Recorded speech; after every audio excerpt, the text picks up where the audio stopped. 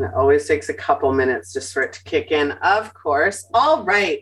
Hello and welcome, Just a Family. This is giving you something to talk about, or Just a Live TV. I am your host, Melissa Kretschler. I am also identity coach, spiritual teacher, business mentor, and the founder of the Women Supporting Women Can Network. Women Supporting Women Can Network, as well as Just a Live TV. So that is what I'm doing. Today's episode is Addicted to Thriving. Our sponsor of today's episode, sorry, I can't speak today. Today's episode is sponsored by Holistics Personal Training. They're offering you 25% off their signature program, which enables you to have mental, physical health and balance. And they have live and in-person appointments. So if you are in the Winnipeg, Manitoba area, check out them in person. Otherwise, you can join them live. Link in the description. Go and take a look at that. And who owns Holistics Personal Training? None other than my co-host today, which is Mick Clarity. Mick, can you please introduce yourself? Hi, thank you for having me. My name is Mick, and I am the founder of Holistics Personal Training. I am a certified addictions counselor and registered personal trainer. So I've steered more away from doing the one-on-one. To get into that. So I apologize. For anybody watching or catching the replay, please like, follow, and share Just a Live TV on all of your social media accounts. We are across most social media platforms. We also have a newsletter that sends out when we are live, when we're going live, what's upcoming during the week, and merch, which will be coming in the near future. So today, my guest host is none other than Sassy Coach creator, Christine Malik. Please introduce yourself. Hi there. Hi, everyone. Thank you, Melissa. I really appreciate this very, very much. My name is Christine. I am the Sassy Coach. And as Melissa said, we will get into what Sassy stands for. But what I do is I help other women specifically that have been in some sort of form of abuse. I help them get from not feeling real good about themselves to feeling that full sassiness. That's where we're going. As soon as you're ready, I will be more than happy to tell you all about sassy.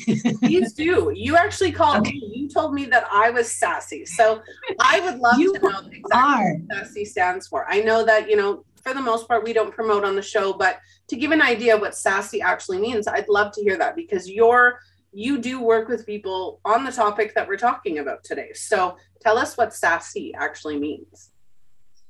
All right. Sassy stands for, and it's SASSI, and that is strong, assertive, smart, sexy, and independent. And that's who we are as women. As being an abused woman, we lost all that. We had it before, maybe not all of it, maybe most of it, doesn't matter.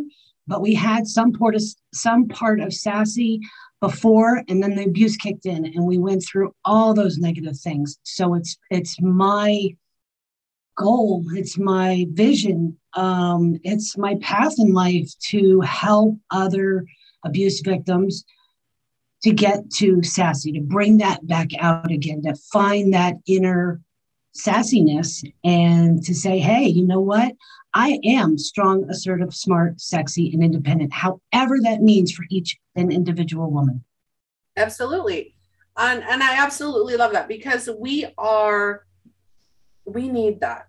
And you and I do similar things in different roles and in different spheres where, I'm an identity coach. And part of that is rebuilding from our core, right? Rebuilding from that core of who we are, not what everybody else thinks we are, or every situation. We think that, as addicts or abuse victims, that we are, that's our label now, right? I'm a victim or I'm an addict. That's not your label. That has been a part of your story, and that will continue to be a part of your story, but it's not who you are.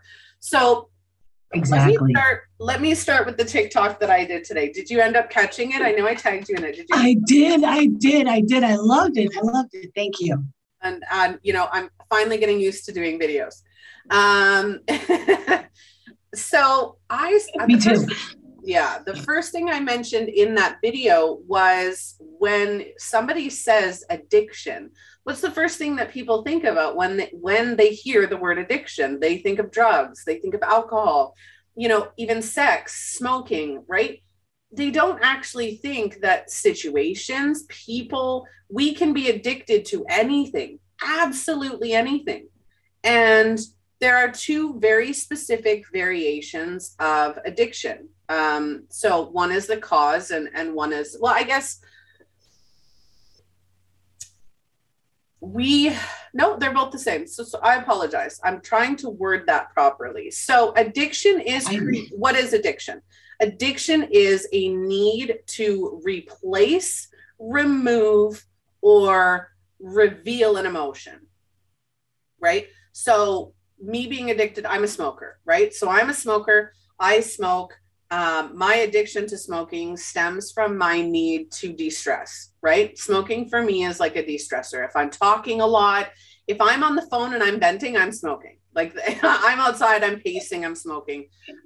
So for me, my correlation between smoking and the addiction is the need to de-stress. It's a stress reliever for me, which of course is not healthy. Addiction in a sense of drugs, alcohol, abuse, any of those is the need to feel a certain way. Now, if I turned around to somebody who has been in an abusive relationship, because we are talking about abusive relationships as well. If you're in an abusive relationship, you become addicted to that relationship or addicted to that type of relationship because it becomes comfortable. Anything outside of that relationship is scary. You don't trust it. You don't know it. And you become addicted to being comfortable in that relationship, whether it's truly actually comfortable or not. So addiction is a need to replace, remove, or find comfort in whatever it is that you're addicted to. So when people truly understand that what causes addiction and what addiction truly is, it changes the way you think of it, right? Because if we as individuals, and I'm sorry, I'm monopolizing this first few minutes. No, you're fine. When we as individuals realize that our addiction is stemming from a need to replace, remove, or recreate a feeling, we can identify, okay, what is that feeling? What are we avoiding? What are we trying to create? What is that feeling? And how can I create or remove that feeling without the addiction? Right? Self-harm. So I did my very first episode, and you can only find this episode on Facebook or YouTube. The very first episode of the show we did with my 19-year-old son. And he would he would self-harm. And I did a ton of research at the time of what that meant and what it was for. Everybody was like, oh, it's just for attention. It's actually not. So self-mutilation or self-harm is actually a coping mechanism for emotions that you don't know how to process. Addiction is the same thing, right? Mm-hmm. It's not being able to process those emotions or those situations or anything like that. So we turn to addiction. Now, there are people who are forced into addiction. I will absolutely, there's no shame. There's no shame if you are an addict or if you're addicted to abuse. There is absolutely no shame. We all go through the cycle of addiction one way or another. All of us. Nobody is free from that. Whether it's addictive thought processes, addiction to self-sabotage, the list is endless on what we're addicted to. Unfortunately, it is. Yes. Unfortunately, it is. Yeah. I think that it also stems from, and as you had said, not having those coping mechanisms. We didn't know. We weren't taught, and especially my generation. I'm in my mid 50s, and so my parents and their parents, everything was swept under the carpet. You didn't know how to handle addictions. Housewives way back then in the early 50s and 60s, they were taught you're barefoot and pregnant. That's what you were supposed to do. And you were supposed to make sure dinner was done, house was clean, and everything was neat and tidy and in place and in order. And if somebody had a problem, you didn't discuss it. You didn't talk about it. And I think that's where our generation, at least now in 2022 and even, the last 2 years, that we have begun to open up about this, that we can talk about it. And that's one of the things that I encourage so much is open up, talk to somebody, find somebody to talk to, find a coach as yourself, myself, excuse me, find a friend, especially when it comes to, yes, they're out there. They are there. And especially when it comes to the abuse that we're talking about today, not so much the alcohol, because I think, at least in my case, I know I was an alcoholic before I was in an abusive situation. But the alcoholism, because of the abusive situation, got so much worse. And in between all that, I then became addicted because the alcohol wasn't enough. I became addicted to pain pills. There's the side effects that you try and deal with and cope, as you had said, with that abuse. And because I didn't have my mom. My mom had already passed away. So I didn't have my mom. I certainly wasn't going to my only daughter and say, hey, how do I fix this? She's an adult. I should have at the time, but she didn't know because we didn't talk about it. It wasn't foremost in, her and her father's relationship. We didn't have that. There was no abuse in my first marriage. So it wasn't something that was talked about. So we need to open those lines of communication, and things like this truly help. If somebody gets one tiny little piece of nugget and says, you know what, I need to talk to somebody, let me find somebody to talk to, whether it's yourself, myself, you got to reach out. As abused women, we have got to reach out. And that's probably the biggest part of my mission is we have to bring this forefront. We have to bring this forward. It is not talked about enough. There is still a lot of stigma associated with abuse, and where it came from and where it stems from. And domestic violence is at an all-time high right now with the pandemic, with being stuck at home, all of it. It's at an all. You know that. That's the statistic is 1 in 4 women, 1 in 4 will experience domestic abuse and violence in their lifetime. 1 in 4, and 1 in 7 do not make it out alive. And I'm sorry, that's a statistic that I just feel we can change that. We can change those statistics. Yeah, absolutely. By being informed, by being, conscious of it, by having support groups. We have a group called the Women Supporting Women Network. It's actually the Women Supporting Women Can Network. While I don't know offhand if we do have domestic violence survivors in that group, there are a lot of groups, a lot of organizations, a lot of companies now who help support domestic violence. The hand signal that if you are in trouble and you need help, if you're at a doctor's office or anywhere else, and you use that universal signal. So again, palm up, finger in, close. That is the universal now signal that I need help. So for anybody watching, if this is something that you resonate, please try to get help. We know it's not easy. We know it's not easy. I have never been in a domestic violence relationship. I can say that I am not one of the 1 in 4. I have been in violent situations. I have been, verbally, mentally. I have never been physically abused. Sexually, yes, not physically. But again, it's still a global thing that's going on. There are communities and cultures where it is absolutely acceptable. We came from a generation, not you and I, but beforehand, where it was acceptable to abuse your partner. It was accepted. And we're growing out of that. You were talking about generational. Our generations before us didn't talk about it. Even my own husband would be like, we don't talk to kids about finances. I said, why not? How are they supposed to learn? Right? Exactly. I'm always teaching my kids, it's okay to be unhappy. It's okay to, struggle. It's okay to make mistakes. It's okay to cry. And I show them that by doing it myself, because that's how they learn. Our parents didn't do that because everything was behind closed doors. Everything was hidden. You didn't talk to your children about that. And none of it was common knowledge or even talked about. So that 1 in 4 has been years in the making. It has constantly been that.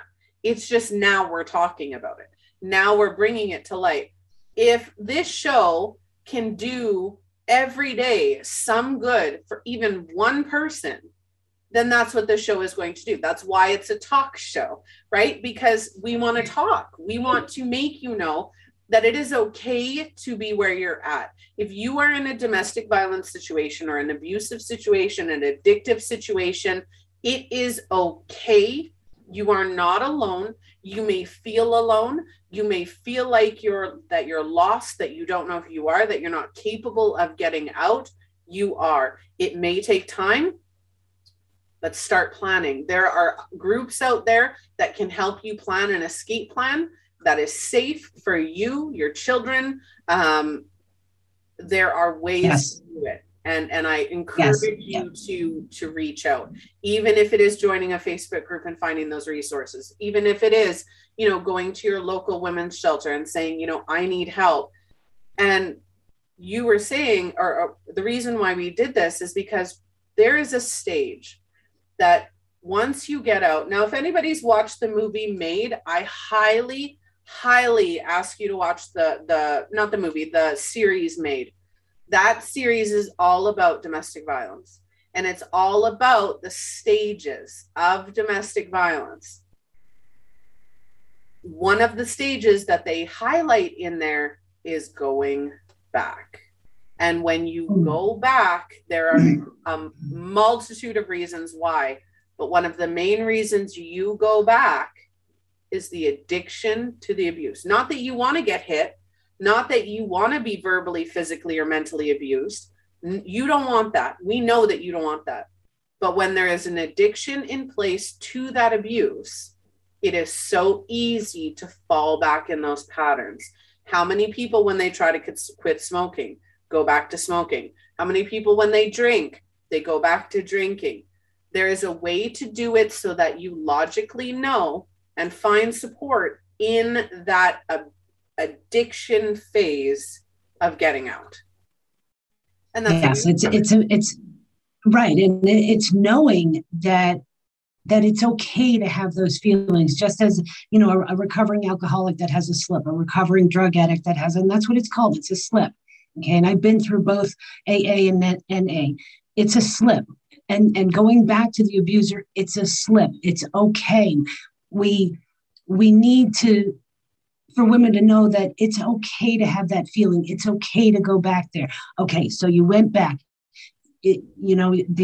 And believe me, it's very easy to go back to that situation, because that abuser will say, honey, I'm so sorry. I changed. I promise it'll never happen again. We hear those stories. We hear those words.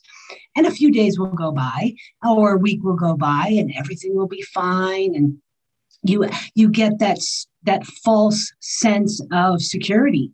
And you think, okay, everything's good. Everything's going to change. But yes, the addicted to the abuse part, those chemicals and that need inside our body says, okay, where is it? Where is it? So little by little, unconsciously, we create situations that bring on that abuse. And knowing that is half the battle. And knowledge is golden. We have to know that. But until you talk to somebody and get in with a coach or somebody that can help with that, we don't. And believe me, I've gone back and I've allowed him. Actually, it was kind of the other way around. It was my house. I owned it, but I allowed him to come back into the house, even though I knew in my heart of hearts and in my smart brain that this is not what I want. This is not where I'm supposed to be. I let him come back into the house, and I got I promise it'll never happen again. I'm so sorry. The genuine, and there was some genuine pleading that he was sorry, and I believed it. And because I'm a trusting soul, I love this man. I did. But we start to create those little maybe the sandwich wasn't done just quite right. Maybe subconsciously we did that on purpose because we did get addicted to that first one wasn't enough. Just like drugs, alcohol, sex, chocolate. How many of us are addicted to chocolate? Okay. I'll tell you that right now that I love chocolate. See, So what do? We go to the grocery store, we buy chocolate. Exactly. Even though we know we're not supposed to. And we know that if we take it home, we're not going to stop with just one or two bites. The abuse in the situation in the home is no different. Yeah, I was going to ask about that and challenge every woman that watches or every man that watches is the self-sabotage too, right? We did an episode, and for anybody watching, we did an episode called Addiction from a Partner's Perspective.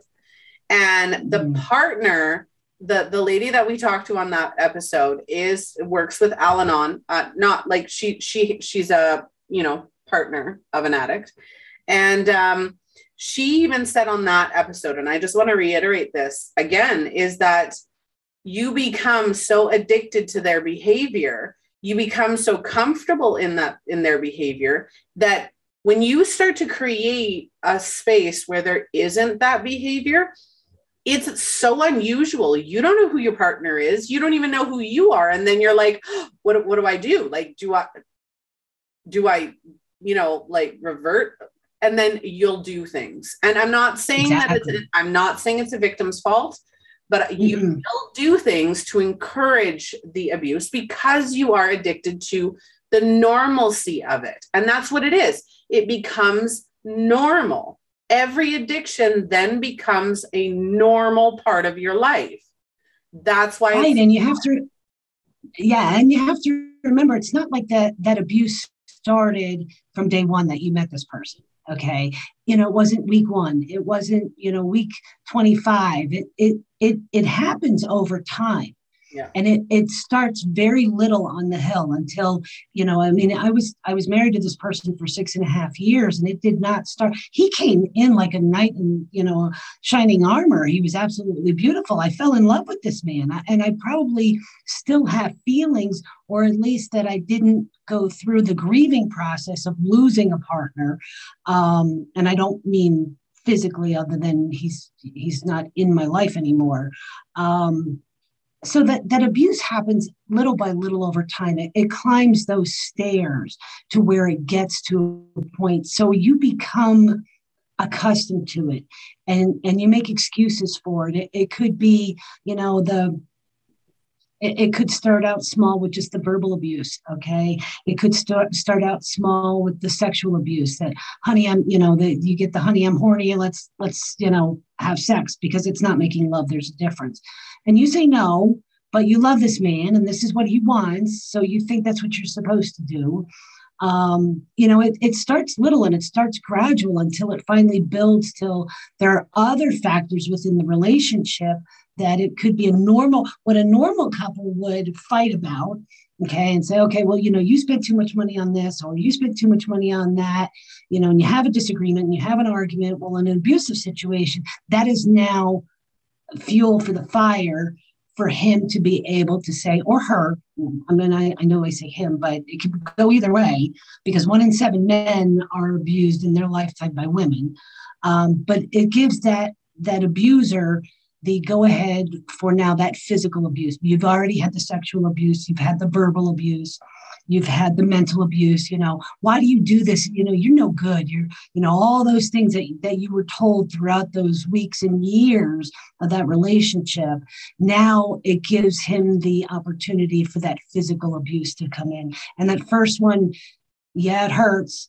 It could be the slap across the face. It could be, a really hard punch in your solar plexus and in your stomach. It ranges from, I don't want to say mild, but not as severe as what some of us go through. I've had broken bones. I've had a gunshot wound to the head. I've had the black eyes. I've made the broken wrist, the 3 cracked ribs. I've had it all. Although I'm sure I'm not and I don't want to take away from anybody else out there because it can get worse because obviously, as I said, that same 1 in 7 statistic of women not making it out. I made it out. But you make excuses then because not only have you had those bad times gradually increasing, but you're also establishing a life with this person. And that was one of the biggest things that when I started finally getting my story out there, that I got asked a lot from people that didn't know, why didn't you get out? Why did you stay? Why did you stay? Well, it's not that easy to answer that question because we've established a relationship. You build a relationship. Any relationship will be built on good and bad. It's how you handle that in a relationship that makes it a lot of the times. So I want to play devil's advocate in a minute because I'm analytical and that's just the way I roll. Go for it. But a lot of times we don't, women like to focus on the positive, right? They like to focus on the good times and the good and we lead with our emotions. So if majority of the time we are in love with this person and we've built a life with this person and they're the center of our universe, we don't want to give up, right? We don't want to be the failure. We don't want to say we didn't try and we didn't make it work. And we didn't want to make our partner feel like they're the bad guy or anything along those lines, right? Now, going to the abusers, clock rolls around. Oh, everybody's going to the bar. Am I going to the bar? It's one choice, one moment. That's all it is. But everybody gets so upset about, I need to work out. I need to eat healthy. I need to diet. I need to do this. I need to do that. And then it becomes overwhelming because it's not one thing at a time. But logistically, it is one thing at a time. I love that. It's so that's such a simple way to look at it. And, I find myself, if I do too much at once, I get overwhelmed very easily, which is probably for a lot of people. Having that one choice that you say really puts the spotlight on that one moment. And that's a really mindful way of looking at it. My daughter's 5 and I'm teaching her about how to be mindful, be in the moment. I'm like, I use the word present. Okay. So I'm teaching her past, present, and future. She's like, oh, present? Like you have a present for me? It's like, no, we're talking about right now, what are we doing? And in that moment, we were getting ready to brush our teeth, but we were heading to my grandma's house. So I said, what are we doing in this moment? And she said, oh, we're going to Granny's. I says, no, we're doing that in about 5 or 10 minutes. What are we doing at this moment, in the present moment? She's like, oh, we're brushing our teeth and just, okay, right now. This moment that we're in right now, not in 5 minutes, not regretting or deciding something we did 5 minutes ago. It's right now. And that's a really good way to look at it, is that one choice right now is, small steps. And for our viewer on YouTube, if you're still watching, talking about distractions, it is that one moment. If you're focused, and that's grounding. So for anybody who is spiritual, not spiritual, that is called grounding. Anybody can do it no matter who you are, where you're at. People will tell you that grounding is rooting yourself to the ground. That is a possibility. But for me, grounding yourself is bringing yourself into the moment. It's the here and now, right now. It is putting all of your focus on what you are doing right now. It's not thinking about your past. It's not thinking about your future. It's not thinking about all the 50 million things you need to do today. It's what am I doing right now, right? Right now, I'm looking at Mick, I'm talking, and I'm trying to get a point across. That is right now. I'm not thinking about my 3:30 appointment. I'm not thinking about all the other things I have to do today, all the stuff, because trust me, if I start thinking about everything I need to do right now, I'm going to do nothing. Yeah. Get overwhelming. That's the key, right? When you said that, when I start to think about all the things I need to do, I get overwhelmed. You do. And then you don't do anything. Just shut down completely. Yeah, right. So I was telling somebody this story earlier today, is that I've been in business for 6 years. And in that time, I haven't gotten my businesses to where I wanted them to be. Right. And it was focus on one thing, focus on this, focus on that. And that's great. No issues there. for anybody that works for, but that doesn't work for me. What works for me in business, and everything is different. What works for me in business is I like to be busy. When I'm busy, I get more done, literally more done in my day when I'm busy and I don't have time. That's when I have the motivation to do stuff. If I don't have any appointments all day, but I have a ton of computer work to do, I'm going to probably binge watch the newest episodes of my favorite show or read a whole book series in a day. I'm going to make that choice because I don't know what to do at that point, right?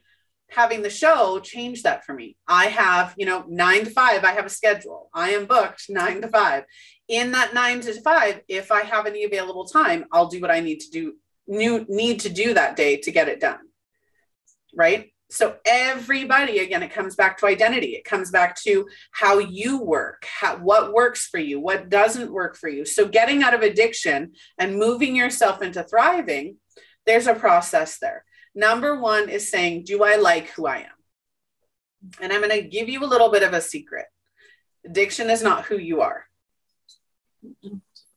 Being an addict, not who you are. Being a mother, not who you are. Being a son or a sister or a brother or a husband or a wife, that is not who you are.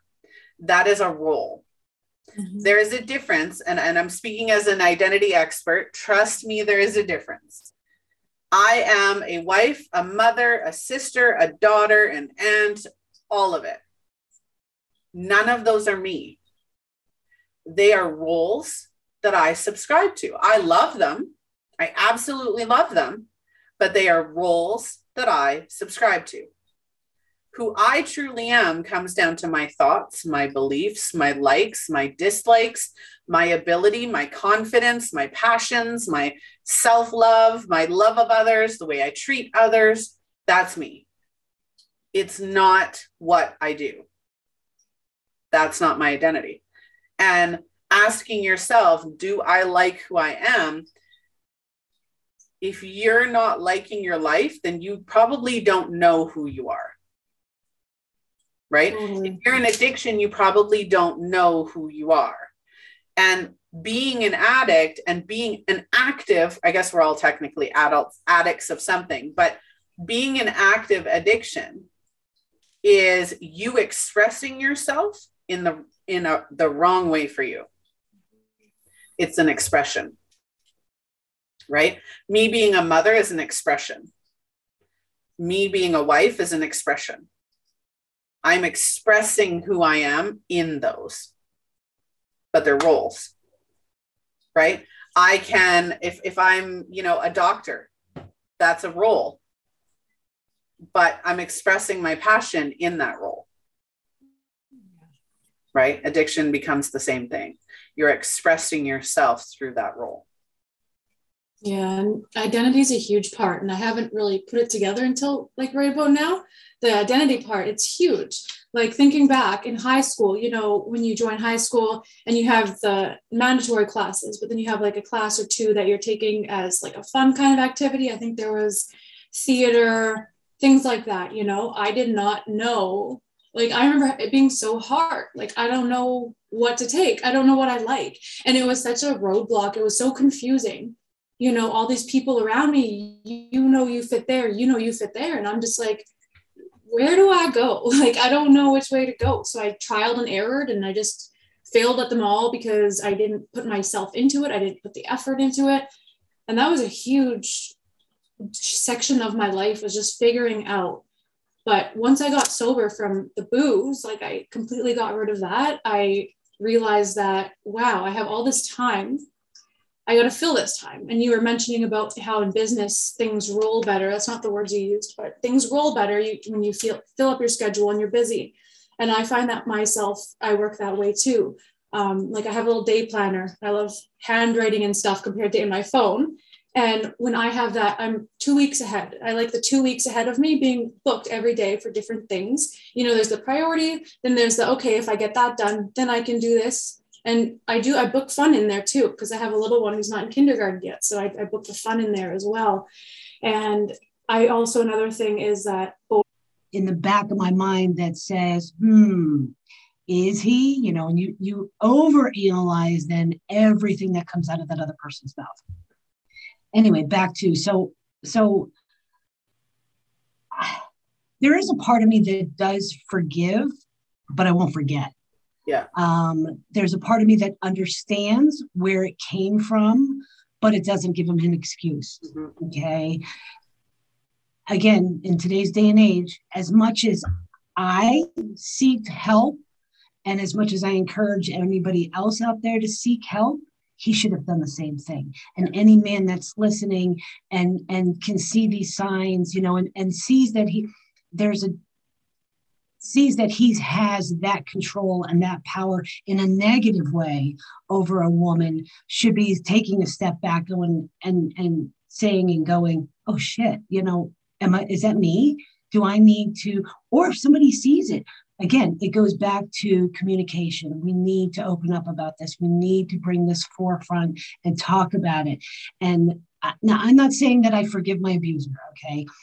I forgave myself is what I did. I didn't fully forgive him, but I forgave myself because there was a lot of that self-hate, that selflessness, that I was worthless, that, all those negative emotions that even after I got out of the relationship and the situation, that I still had to deal with the aftermath. Yeah.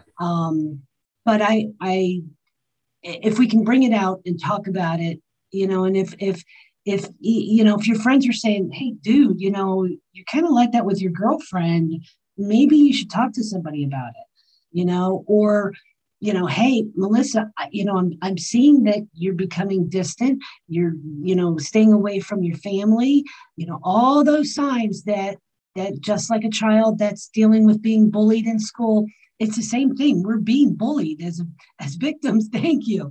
We are being bullied, and we exhibit almost all those same signs of that. So if you see your friend going through some of these stages, maybe having, long sleeves when she really shouldn't be wearing long sleeves, having a scarf around her neck, to hide the choke marks or the bruises or whatever's there, a little extra makeup on to hide a bruise by the eye. Bring it forefront, talk about it. I absolutely love that. And I want you to elaborate on that in a minute. I did want to add something to abusers.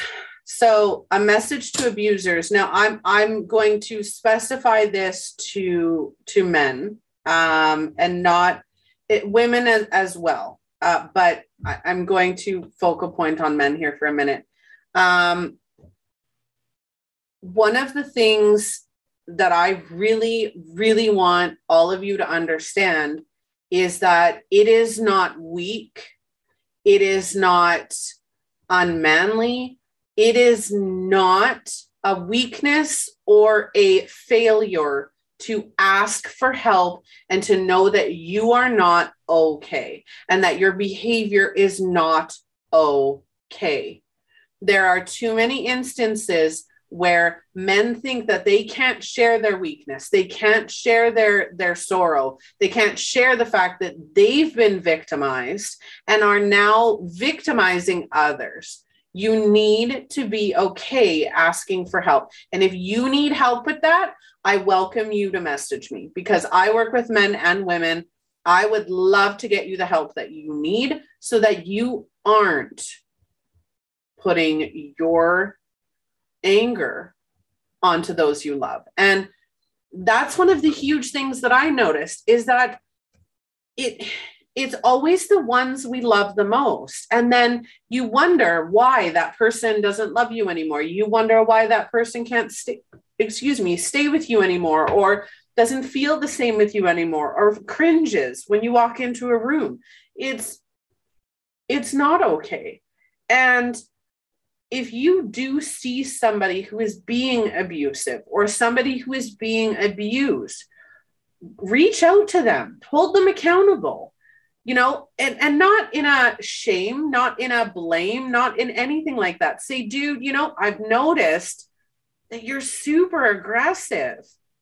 Like, do you think, like, do you want to be that way? Like, is your partner okay with that? Like, just ask questions, right? And help, not force that person to see their behavior, but even just bring it out, right? And just be like, you know, I'm uncomfortable with that. If you're uncomfortable with the way somebody else is treating them, you know, even open up and say, you know, I'm uncomfortable with that, and speak up, and you know, but not in a shame or a blame.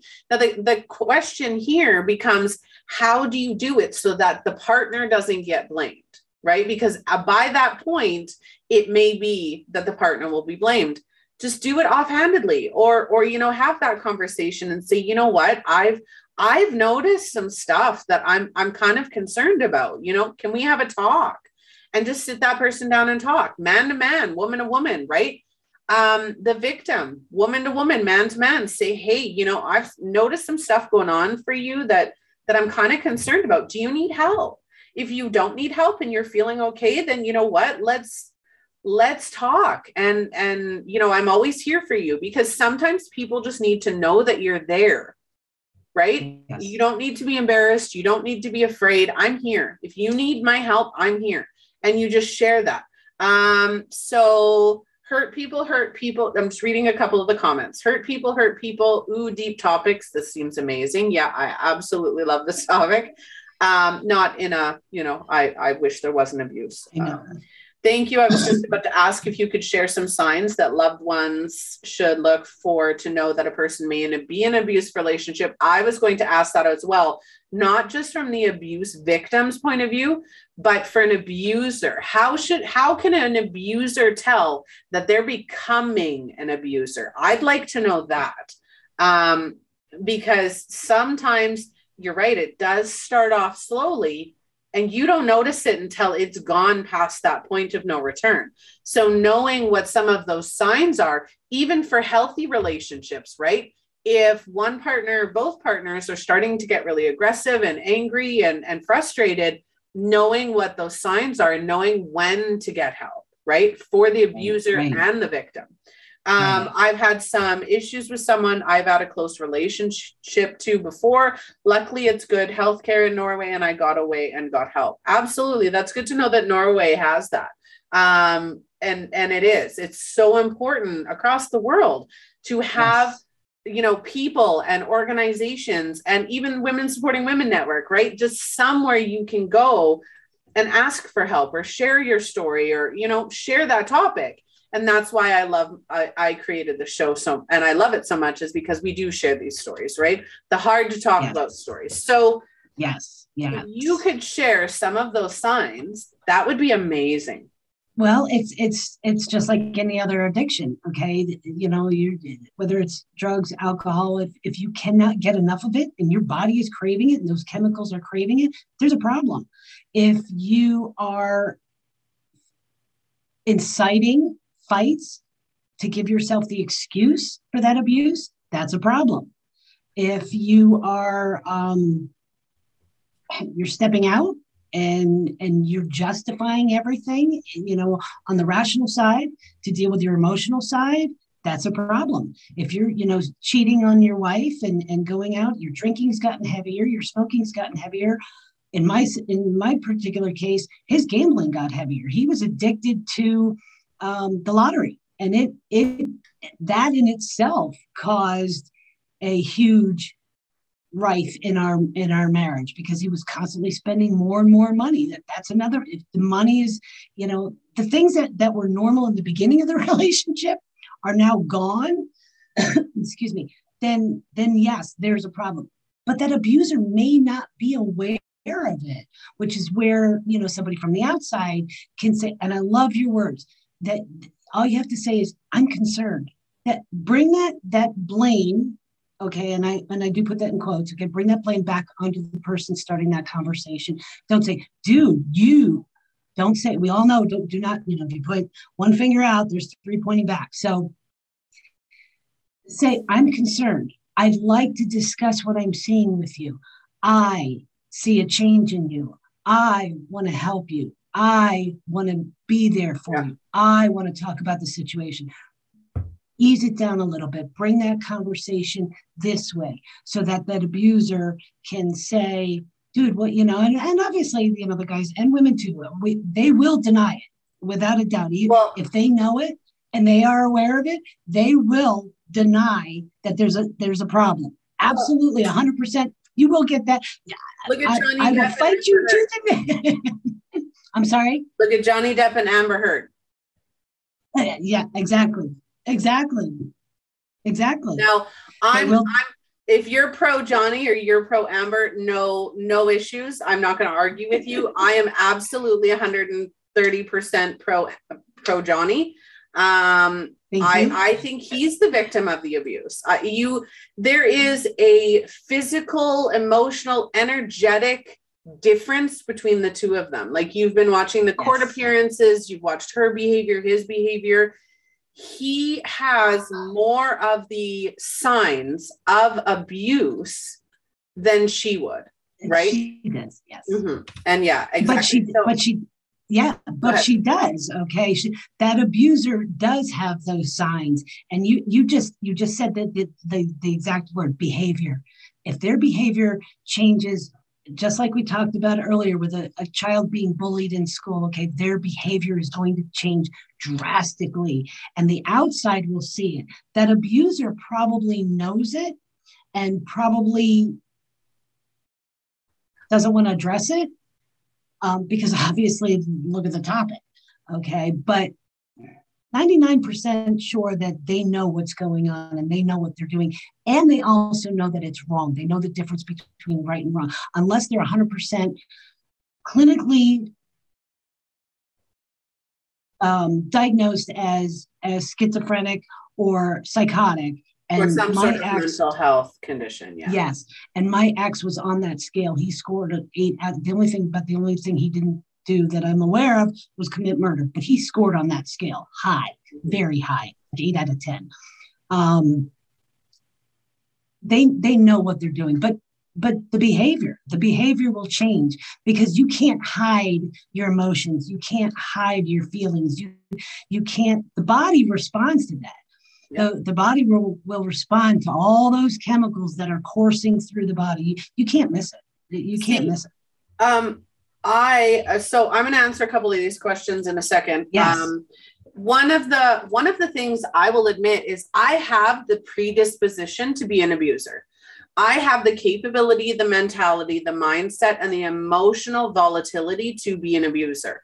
The instant that I feel backed in a corner, defensive, or angered in any way, I have the quick trigger reflex that my instinct immediately is to hurt you worse than you've hurt me. I don't care that I love you. I don't care that you're a part of my family. I don't care that you're my best friend. I don't care who you are, what your feelings are, or anything else in that sphere. My intention is to hurt you worse than anything so that you leave me alone.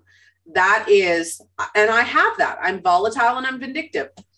The difference is I know that about myself. I know that I'm capable of that.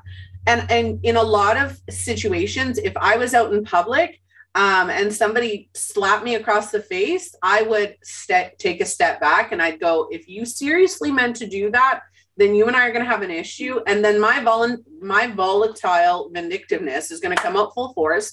I was born and raised in Winnipeg, Manitoba, Canada. I will throat punch you faster than you can blink. But I know that with my kids, if you ask any one of my children, any one of them from the 8-year-old, the 13-year-old, the 20-year-old, the 18-year-old, you can ask all of them, what do you need to do when mom is angry? Leave her alone.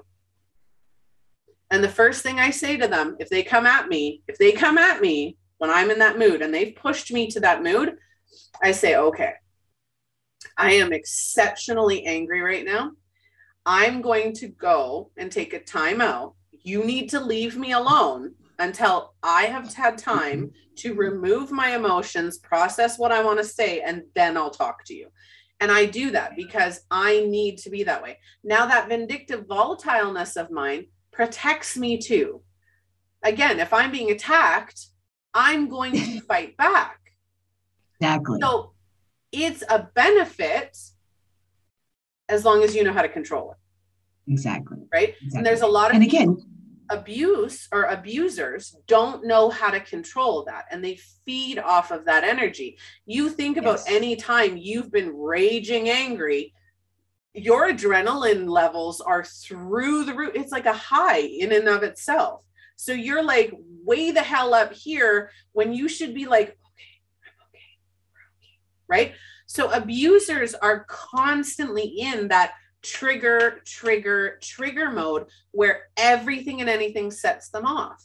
And that's what leads to abuse, right? Yes. And so we've got a couple comments. So I'm actually quite interested in the human psyche. And in some cases, the abused can forget events as a defense mechanism, probably why I felt so insecure about my own judgment and memory. I'm going to get to that one in a minute.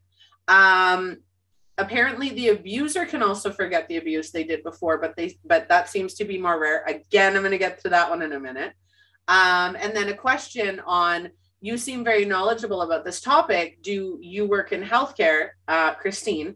And then asking me as well. And then another one, abuse comes in so many forms as well as physically, mentally, and emotionally. Absolutely. And that's what we're talking about today. Abuse, you're abusing your body with self-harm.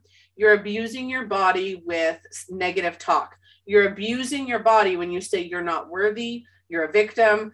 There are so many different variations of the way that we abuse ourselves. Overeating abuse, or and not to say that you can't overeat. I pig out whenever the hell I want to, but again, are you abusing your body in that way? You can abuse your body, your mindset, your emotions, your physical, all of it. So absolutely true. So let's go back to this one. I'm actually quite interested in the human psyche, right? So feeling insecure about your own judgment and memory. So first off, yes, you can and will black out being abused or being the abuser. And the reason is because you cannot emotionally, mentally, or physically contain the emotions that you're feeling. That's why you will black out in those instances, because your mentality, your body is telling you you can't handle that emotion. Or that the process of that at that time. Exactly. The same goes for now. I've done a little bit of research into dissociative identity disorder, and a lot of that stems from trauma and the victim not being able to process, and instead of being able to handle the violence or whatever it is that they're experiencing, they create an alternate identity that can handle that. And then it becomes in stages. So DID is one of the effects actually of violent trauma. For working in healthcare, Christine and I do not work in healthcare. Normally I don't do this, but I absolutely, because of the topic, I welcome you sharing. So tell everybody what you do, what your role is and what you do, because I think that they need to know what we do in this episode. So. Okay. All right. So I'm a coach, and I am certified in that. If you're hard into drinking, quitting cold turkey can cause some severe physical damage, and it can. And that's why I mentioned a little bit about the harm reduction way. So for me personally, I had my last drink in December. It was December 2019, and it was just some homemade wine. I had a celebration with my dad and a few family members at that time. And that was my last drink. And it was the March after I went out for a girls' night. And so I didn't drink for 3 months there, but it was before that, it was like hard into addiction. So I kind of slowly tapered off, and I would drink to the point of like blacking out. It was not fun, but I had this epiphany in the March on the girls' night that me and my friend were out. I was kid-free that night, and I was already planning the second vendor trip before I even went the first time. And I just completely lost all cool in my head. I was like, I had an anxiety attack. Like, it was just like, wow, why am I planning the second vendor trip before I even went the first time? And that's when I realized I am not drinking from this point on. But before that, like, it was quite bad. So for me, it was kind of over time. But if somebody is actively drinking, let's say daily, let's say they have a case of beer, for an example, I don't want to even put a name on it because somebody might be listening with that name. So say this person has a 12-pack of beer every single night and they've been that way for 10 years. You're not just going to stop cold turkey. That is dangerous, and that could be dangerous, as well as opiate users. There's different maintenance programs for opiate users. But for some other drugs, slowly tapering yourself off or quitting, depending on what level you're at, it's okay. But again, you are completely correct, whoever made that comment, that it could be very dangerous or fatal quitting. Like there's, you can get the shakes, the sweats and throwing up and just putting yourself into this detox phase. And there are detox programs, I'm sure, worldwide or wherever people are located. So if that is the problem, and if you are drinking consistently, I would suggest instead of the 12-pack, have, there's no such thing as an 11-pack, maybe make a 12-pack last to the next day and then go down. And then within a couple weeks, maybe a month, you go down to a 6-pack and you slowly taper yourself off.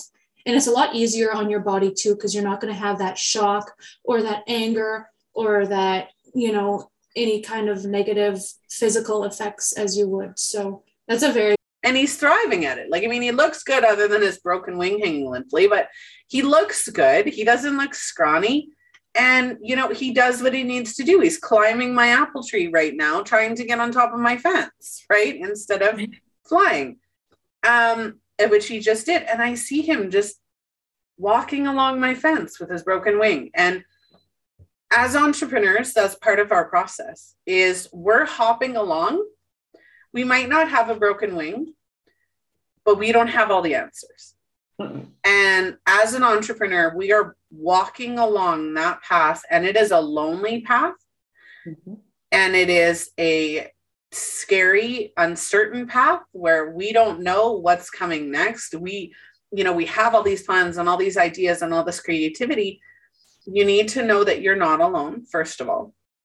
You need to know that your number one support system is going to be yourself, and that it is so important to build that foundation of trust, that foundation of courage and confidence and your intuition and creativity within yourself, because your business is an expression of yourself. As you're about to yawn. I've done that on a couple episodes. I caught it and I love it. You can find us on multiple social media platforms, again, by Googling Just Alive TV or giving you something to talk about. If you would like to be a guest on the show, a contributor, a sponsor, or if you would like to see a topic featured on the show, please absolutely connect with us. Again, justalivetv.com. Also, join our mailing list so that you get to know what's upcoming, what you get to look forward to, and when we go live. So you'll never miss an episode that you're really interested in. All right. Well, thank you again, Dawn. I really appreciated your time and your energy on this wonderful episode. For the rest of my Just a family, lots of love, and I will see you on the next episode.